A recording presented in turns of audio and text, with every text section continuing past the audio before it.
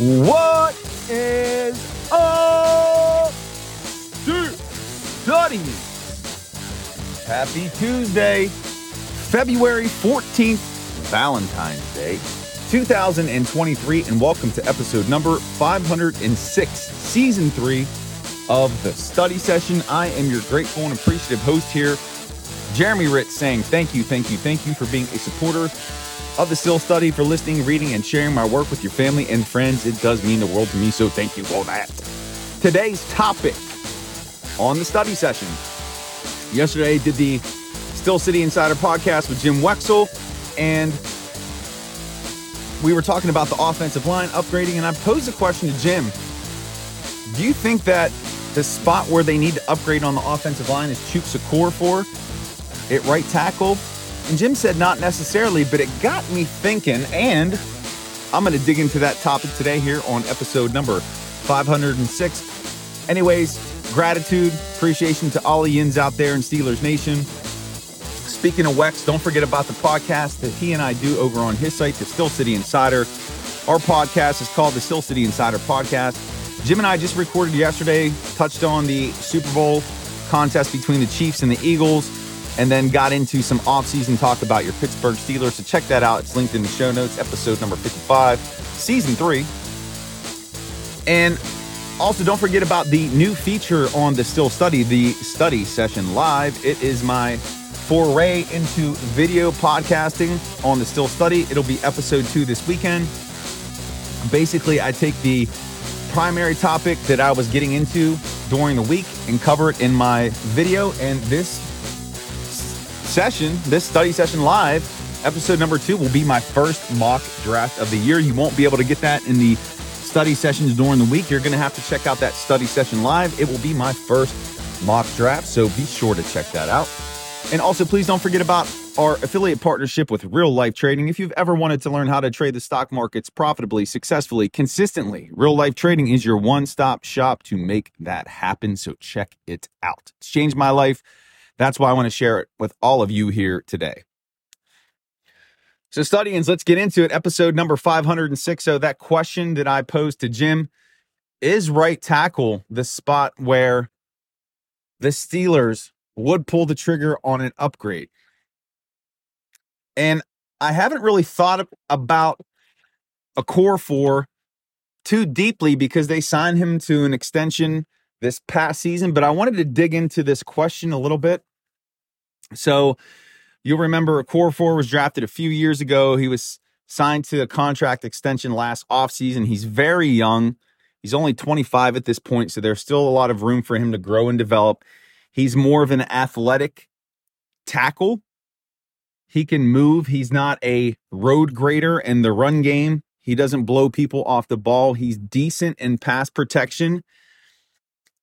He probably has not hit his ceiling. He has more room for growth, but what that growth is at this point, this many seasons in, it's probably not going to be that much higher. So, is there a possibility that if the Steelers were going to upgrade the offensive line, could it be at that right tackle position? And I posed that question to Jim Wexell yesterday, and he said not necessarily. His take on the draft is you draft Hall of Famers. If there's a Hall of Famer available there, you pull the trigger. But let's consider for a moment the likelihood of upgrading the offensive line at right tackle. So think about it. Dan Moore is only 2 years in. He was a 4th-round pick. We don't have as much tape on Moore. There's still opportunity and room for him to grow. So I don't think they want to put an end to that narrative yet, to that story yet. They want to let him develop and see what he has. Kevin Dotson, again, he's younger too. He has 3 seasons in, not as many as Okorafor, so maybe they still want to see what's possible there. Center, Mason Cole, he's a veteran. He showed leadership on that offensive line. I do think there's a possibility they can upgrade the offensive line at center, but that's not going to be done until the 2nd or 3rd round if they do that. And there's a high probability on that, them pulling the trigger on a center. I think Cole is a stopgap at this point. So potentially they draft a center, start the season with Cole, maybe give him the year to play. If there's injury, then their rookie they throw in there. Right guard, James Daniels, he's there. He's a fixture. He's not going anywhere. Then you go to right tackle. Again, Chooks has been the continuity on the offensive line. He's the vet. He's been around. He's been serviceable. He's been average. He hasn't been dominant. And the likelihood is he's never going to be dominant. He's going to be okay. He's going to know the system. He's going to make a good block every once in a while.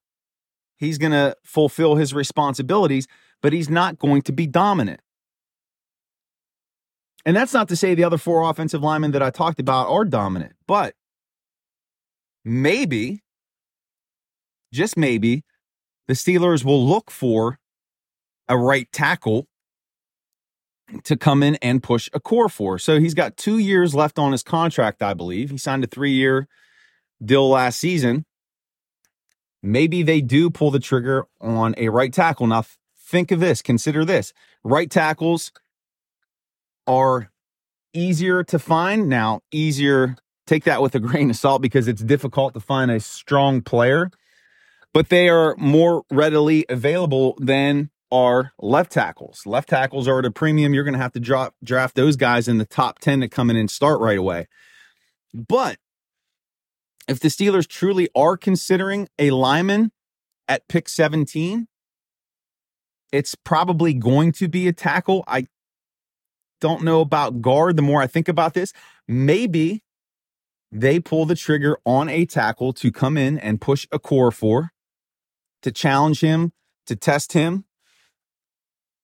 And competition brings out the best in players, right? And a core four is only signed for 2 more years. Yes, he's young, but that is a scenario that does make sense to me. So am I saying that I've maybe changed or wavered a little bit there on pick number 17 when it comes to drafting the offensive line? Yeah, I think I have. And again, this is a continual process of evaluation, reflection. I'm sure my take will adjust on this several times before the draft, but a core four's got 2 years left with this team. We probably have seen a core four get close to his ceiling. He's probably got a little bit more growth to go.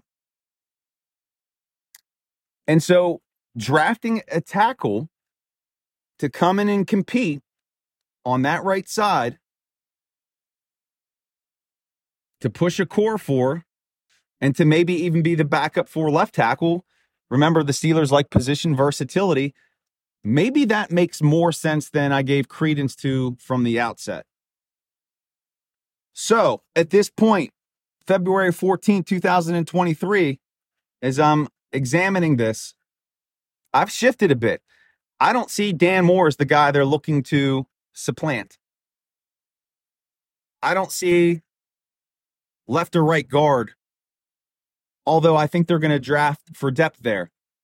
I think right tackle, if the right player falls, who has position versatility, is going to be a guy they will consider at 17. I'm not saying that they're going to do that. To me, it's going to be between cornerback and if a tackle falls. Yes, I've changed. And second round, there are a few prospects there at center, and I'm going to start getting into discussing these prospects. Again, my first mock draft is coming this weekend. But if one of those guys is available in the second or third round, they could pull a trigger on a center. Again, we saw in that Super Bowl contest 2 strong offensive lines, what they can do for your offense. There's no doubt the Steelers need to bolster that position. And if they do, I think it will be at right tackle if they're going after that position in the first round. What are your thoughts? And studying. That is it. That is the end. That is the conclusion of episode number 506 of the study session. My gratitude and appreciation to Jens. Beautiful studying. Gorgeous weather out here on the East Coast. Beautiful, sunny, sunshine, and feeling good. Hope you are doing the same. It's Valentine's Day. Give your loved one a hug and kiss. If you got little kids, give them a hug and kiss. Tell them you love them. Happy Valentine's Day. This is what life is all about.